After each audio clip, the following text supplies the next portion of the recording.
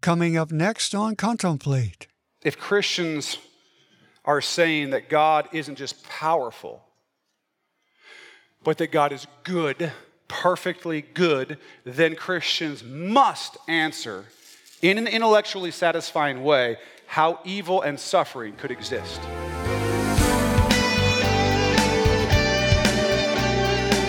Well, there's a question we've all asked at one time or another.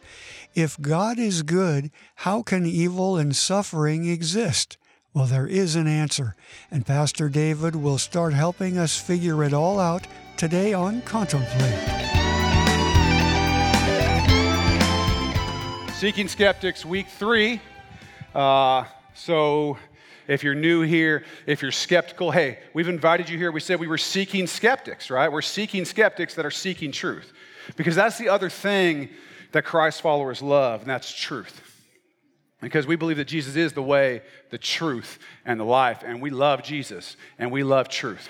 Today, we're not going to be in a particular passage of Scripture. Instead, we're just going to deal with truth in general, truth about God, some objections to belief in God. And so in week 1, we went through a couple issues. We talked about exclusivity, and we talked about the bar to belief. Okay? The thing about exclusivity that we sort of came down on is that all truth claims exclude other truth claims that contradict those truth claims. All truth claims exclude all other truth claims that contradict those truth claims. There's nothing special in that sense about the things that Christians believe. About the idea that Jesus is the only way to heaven or something like that. There's nothing arrogant, there's nothing elitist about believing that Jesus is the only way. In fact, everybody believes that the things they think or that the things that they believe are true are the only things that are true. Whether those things are very inclusive or very exclusive, it's all exclusive, which is to say anyone who disagrees by virtue of the law of non-contradiction, which is a logical law, it's like math, by virtue of that law, everything that contradicts with you, you disbelieve, okay? And so we came to the conclusion that exclusivity is not a barrier to believing in Christianity, okay? The fact that Christians believe that what they believe is true is a pretty normal thing. Most people believe that what they believe is true, or else they wouldn't believe it, right? And so we talked about that, and then we talked about having a standard for belief. We said that you need to know what it takes for you to believe something. What did it take for you to believe that your car would make it here today? You know, that you saw that there was a certain amount of gas, that you know that you had the oil change recently, that you've checked the tires, whatever it is. At some level, you got in your car, some with more faith than others, and headed this direction, right? Those of you who have made it. Maybe there's some people who had some faith that haven't made it yet. But you had some level of belief, right? And there was a certain standard for that. There was a certain amount of evidence for that. In the same way, beliefs about God, beliefs about anything require a certain amount of evidence and a certain amount of faith.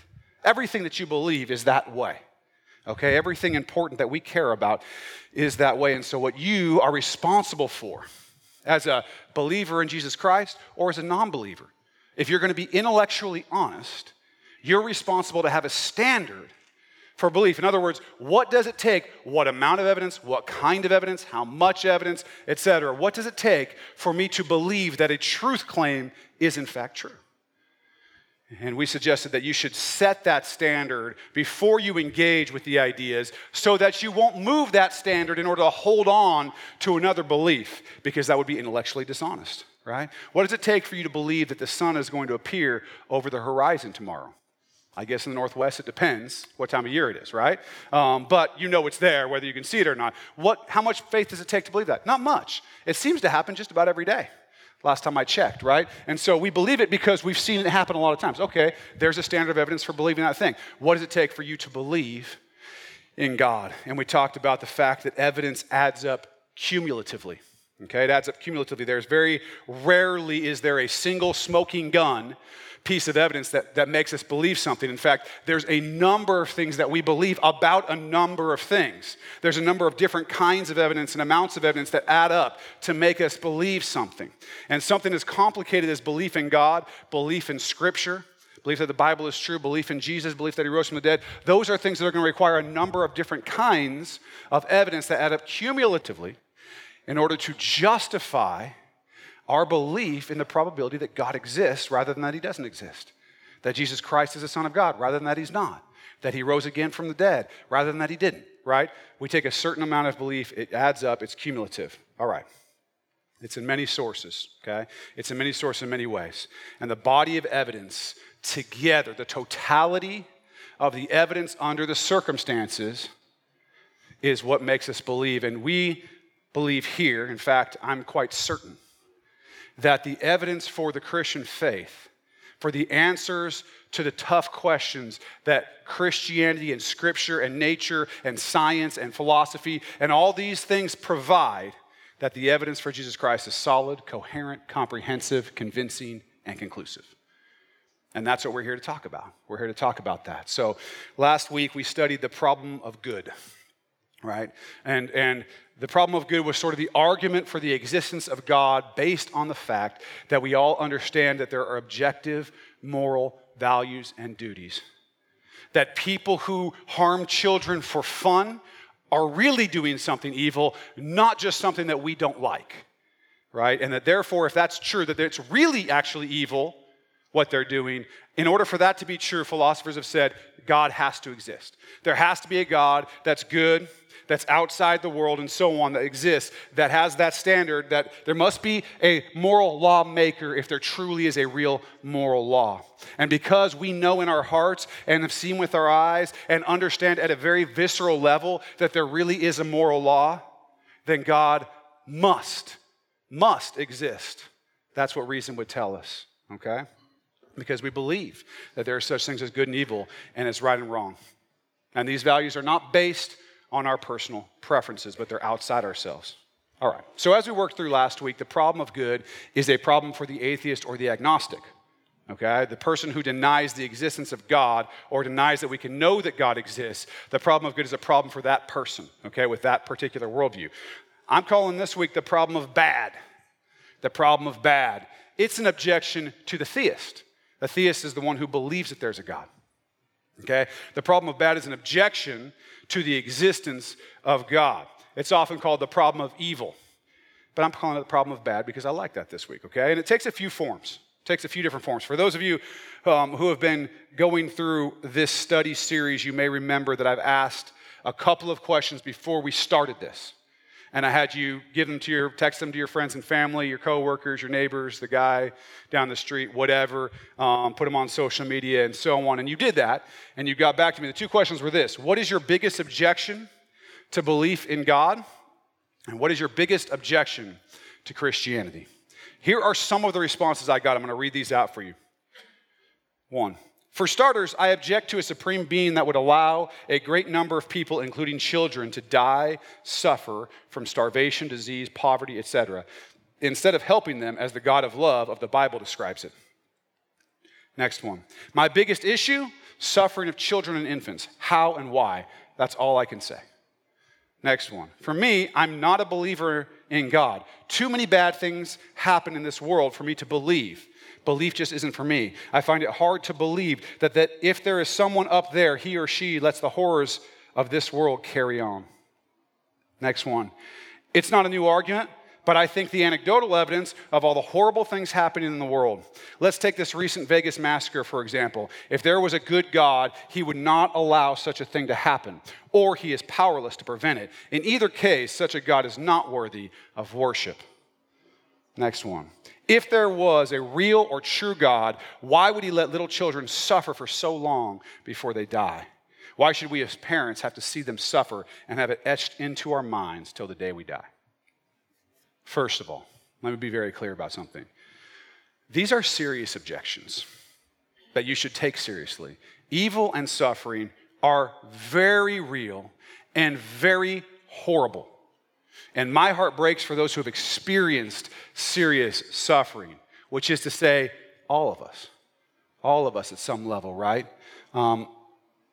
If Christians are saying that God isn't just powerful, but that God is good, perfectly good, then Christians must answer in an intellectually satisfying way how evil and suffering could exist if God is good. So let me outline the problem of bad, the problem of evil. Okay? As with any objection, the morally right way to address an objection is to present the argument fully and in its most powerful form. You always give whoever's objecting, whoever the opponent to your argument is, the benefit of the doubt, the most powerful form of their argument. And so I'm going to give you actually 3 different forms that this takes, and we're going to start with the one that's the oldest. Okay? And here are the 3 types. You have the logical problem of evil, you have the probabilistic problem of evil, and you have the emotional problem of evil. In every case, the objection is based on the contradiction people see with an all-good, all-loving God and a world where he created where evil exists, right? A world that an all-loving, all-good God created shouldn't have evil. He should be powerful enough to stop it. So before we get to the reasonable answers that we have to these objections, I want to point something out about the problem of evil in general. The first issue that I see that exists with the problem of evil as an objection to the existence of God is that the problem of good is implied in the problem of evil. We know the problem of good is a proof of the existence of God, but the problem of good is implied in the problem of evil. We cannot have a problem of bad without the problem of good. In other words, God has to exist in order for there to be a moral standard of good, right, with which to hold him accountable. Remember that for an objective moral standard to exist, God has to exist. A good God has to exist. The problem of evil is based on our recognition that the world is not as it ought to be. Something's not right. And so we say there can't be a God because something's not right. There's suffering and evil and bad stuff, but we have to ask ourselves, coming into this, where did we get this idea of bad? C.S. Lewis was an atheist before he became a Christ follower. And he wrote the following about his thinking process at the time that he was an atheist. This is what he said. And of course, that raises a very big question. If a good God made the world, why has it gone wrong? And for many years, I simply refused to listen to the Christian answers to this question because I kept on feeling, whatever you say and however clever your arguments are, isn't it much simpler and easier to say that the world was not made by any intelligent power? Aren't all your arguments simply a complicated attempt to avoid the obvious? But then that threw me back into another difficulty. My argument against God was that the universe seemed so cruel and unjust. But how had I got this idea of just and unjust? A man does not call a line crooked unless he has some idea of a straight line. What was I comparing this universe with when I called it unjust? If the whole show was bad and senseless from A to Z, so to speak, why did I, who was supposed to be part of the show, find myself in such violent reaction against it? This is something that sort of comes up to me just before I even get into the other answers to this problem, is that we don't know a crooked line unless we know a straight line. And if we know what the universe ought to be like, then we know that there's such a thing as good. And if we know there's such a thing as good, then there must be a God. And so it would be tough for the problem of evil to prove that God didn't exist. Let's engage, though, with the problem of evil in its 3 forms. Let's take the first one. The logical problem of evil. Here's the argument, okay? And by the way, if you haven't had your coffee, slap yourself in the face a couple times. We're going to be ripping through some stuff. This is going to be complicated, and so you need to be focused. Okay, this is going to take some work. The logical problem of evil. If an all-good, all-knowing, and all-powerful God existed, evil and suffering would not exist. Evil and suffering do exist. Therefore, an all-good, all-knowing, and all-powerful God does not exist. What is this argument saying? That God is either not all good, and that's why evil exists, or he's all good, but he's not all-powerful, which is to say he does not stop evil and suffering when he would do so if he was all good and all powerful, because he doesn't have the power to do it, okay? Or he is all good and all powerful, but not all knowing. So he's unaware of what will happen before it happens and therefore cannot stop evil and suffering from happening. Now, why does the Christian have to answer this argument? Here's why. Because Christians make the truth claims that God is all good, all knowing, and all powerful. So the answer to this argument is this. You need to follow carefully. It must be logically impossible in order for this argument to work. It must be logically impossible for an all-good, all-knowing, all-powerful God to exist and for evil to exist at the same time. And the question is that true? Is it actually logically impossible? No, it's not logically impossible for God and evil and suffering to exist if God has what philosophers would call a morally sufficient reason to allow evil and suffering to exist. If God has a morally sufficient reason to allow evil and suffering to exist, then he could be all good, all powerful, and all knowing and exist at the same time that evil exists. So that would essentially add a line to the end of this argument. So it would say, if an all good, all knowing, and all powerful God existed, evil and suffering would not exist. Evil and suffering do exist. Therefore, an all good, all knowing, and all powerful God does not exist unless there's a morally sufficient reason to allow evil and suffering. Then the argument goes away. What does it mean to have a morally sufficient reason? Well, here's an example, okay? Let's say I have a disease, okay? Not hard to believe that I would have a disease. And if I had a disease and there was a shot that I could get that would cure me from that disease, okay? There's a shot I can go. It's a big needle. It's going to hurt, but it's going to cure the disease. Now, I'm going to suffer from getting this shot. It's a big old needle. They're going to jab it into me, but the shot's going to cure the disease. Now, the amount of pain and suffering the shot causes is small compared to the pain and suffering of dying from the disease, right? My life living, the joy, all the things that can come from that are worth more than the small amount of pain and suffering from the disease. So while it would be wrong for you to walk up to me and jab a needle in my arm for no reason other than your own pleasure, well, I'm sure that none of you would take any pleasure in that. It would not be wrong for you to give me a shot that cured a disease.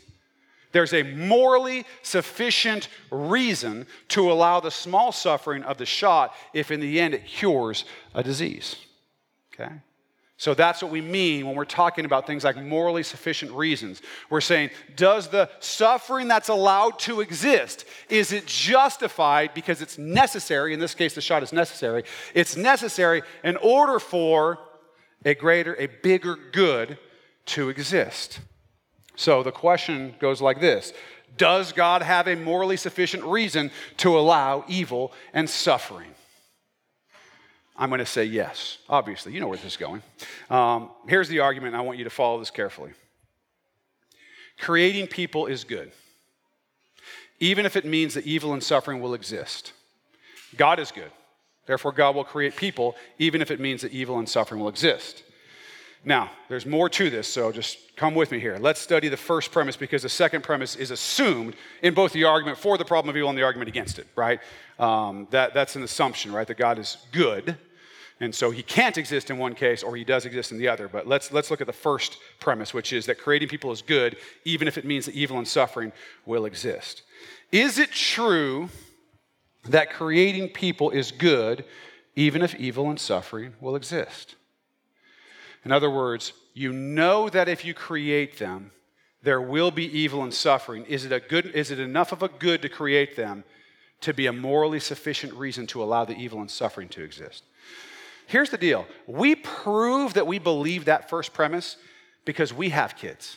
We have children, right? The only thing that you can be certain of, absolutely certain of, when you have a child was that your child would experience pain. That's the only certainty. The only guarantee in life is that there will be pain. You can't guarantee there will be joy. You can guarantee there will be pain. I mean, there's pain in childbirth, right? And so yet we somehow, for some reason, rejoice over the birth of children. We think it's good, and we should. Why? Because life is good. The chance that your child will be able to experience love and joy and peace is worth the risk that your child will experience pain. It's a morally sufficient reason to allow the pain because the child being alive and experiencing all those things is a good, okay? It is a good choice for loving parents to have a child, even though we know the child will experience suffering. But it's even more interesting than that, I think. We also know that when we have children, they will actually do some evil. If you've had children, you know that for sure. So by your second one, no excuses, right? You know for sure you know that your child is going to make choices that hurt others. You know it. You know that other people will be hurt by choices that your child makes, and yet you choose to conceive and have children because it's good. It's good to have children. It's a morally sufficient reason to allow the evil in your child's life and even the evil that your child will do in order for the chance that they will get to experience joy and peace and love and beauty and all of the things that we find so important. Life. Fascinating stuff, isn't it? So what does all this mean when it comes to faith in God? Well, we'll find out in the next episode, and I hope you'll join us. I want to remind you that Contemplate is provided by Axe Church in Vancouver, Washington. And if you find this teaching helpful, why not come see us this Sunday morning? Pastor David loves to meet folks from our Contemplate audience, so I hope you'll come. Get directions and all the info you need at axchurchnw.org or call 360-885-9000. Well, that's it for today, but we'll look for you right here again next time for more of The Problem of Bad here on Contemplate.